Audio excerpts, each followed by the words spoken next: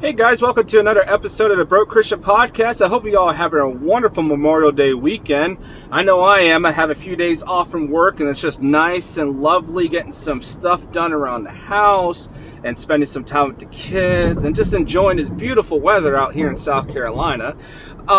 Just some thoughts for you business owners out there, because this is the Broke Christian Podcast. It is to help everybody in your finances, in your business, in our walk with God, whatever the lacking of, to help fill in those leaves that are not on your tree.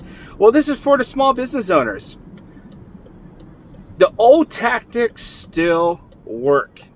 For every person that owns a business, Facebook, Instagram, Twitter, blah, blah, blah, blah, blah, all that social media and stuff, the old school stuff still works. I want to be able to go to your business, have great service, and enjoy your product or service, and have a great experience, and not have any problems. That's the number one thing. I just got done today detailing my wife's car. I took her to the local car wash place, and it's the one with the soft canvas and not the hard bristles that leaves those little micro scratches inside of your paint. So I take it up there, and they do such a wonderful job. It's not that much money. It's just a few dollars more than the regular car wash place, and they do such a great job detailing it, and I'm super happy with their service every single time. It's because their service is consistent, they have a great service product, and it's a great value, and it saves me a ton of time. They have like 5-6 guys working on his car, which takes like 30 minutes compared to me doing it take me 2-3 hours. So, I don't mind going there and spending a couple of dollars so they could do it. I get a great clean vehicle. My wife is super happy, and I'm supporting a small business so they could do well for their families and their employees, because they are employing, there's got to be at least 20-30 people out there. And every time I go there and do business with them, they're able to stay there and be able to take care of their employees. But the business still has to take care of their customer, because there's times that I go to other businesses and the service is leaving a lot to be desired. For example, there's this little grill place next to my house. It's a little hole-in-the-wall place, and I am the first one. If I could try to do small business over a big franchise company or whatever, I'm going to do that, because I want the local businesses to do well. But I still expect good food and good service. And the food was okay. It wasn't terrible. It was a little hole-in-the-wall place. Nothing is what it's expected. But the service was less than desirable. It was terrible. It wasn't that great. And I probably won't go back. I might grab food to go because the price is pretty cheap and it's near the house. But as far as eating aside, I won't do it. And then that server's not going to get tipped. And she might not be able to stay. It may not have as many people working there because their service stinks. The old school things still work. Take care of your customer. Take care of your business. If you have no customers, you have no business.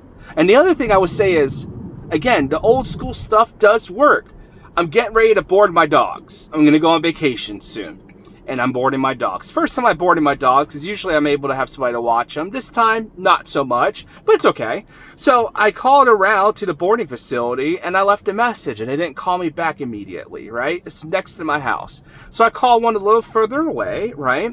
And I scheduled it, right? I have it ready to go. Well, follow-up is key. If you had a customer that inquired a while ago, and it's still good to follow up, because you never know. You might be able to get a customer out of it. There's many times that I've called in my previous jobs following up with customers that I was able to get the sale because I didn't provide them some information from before, or maybe they weren't ready at the time, but they're ready now, or maybe they've done more research and they're ready to do business, but they didn't think about you when they were getting ready to pull the trigger. Follow up is key. So the boarding facility contacted me today when I was cleaning the car. And I was talking with them, she's like, are you still interested in boarding? I was like, well, I kind of boarded with this other facility, but I do like that you guys are close by, and that's their selling feature for me. It's close by, it's convenient. My dog gets car sit in a car, and it's 5 minutes from my house compared to 20 to the other place. So I was like, you know what? do you guys still have availability? She's like, yeah, we still have availability. We started talking and stuff like that. And my dogs aren't aggressive, but they're not social with other dogs. So she's like, yeah, we do leash walks and stuff. I'm like, is that an additional charge for that? She's like, no. The other place was $7 a day per dog. So guess what I did? I booked with this facility here to close by. They followed up.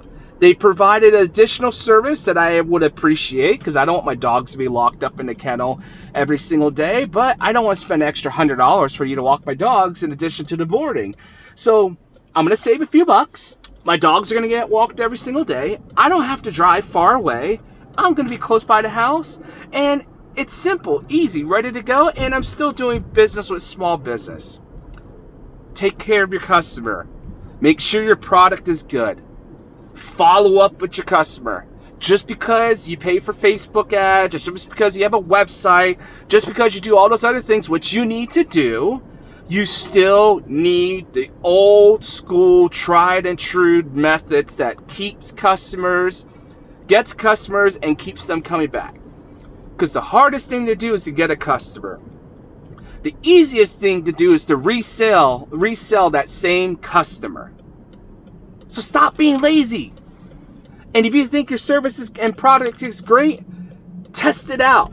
Have your friends stop by and do business there. Because your employees and what you see is only a portion of it. Because you got to follow up with your customers. Test your service. Test your product. Because there are going to be times that it's going to stink. But you try to do your very best. Do well, guys. There's money out there to be made. That God wants to bless us. God wants to do this. God wants to do that. But you know what? It takes our part too. How can we expect God to bless our business if we're offering subpar service, subpar products, and expect them to pay for it? So guys, get your stuff together, get it in gear, and get everybody going. And for those that are doing well, we'll keep it up and keep grinding, because you know what? Us customers out here need stuff to be done right, and we're willing to pay.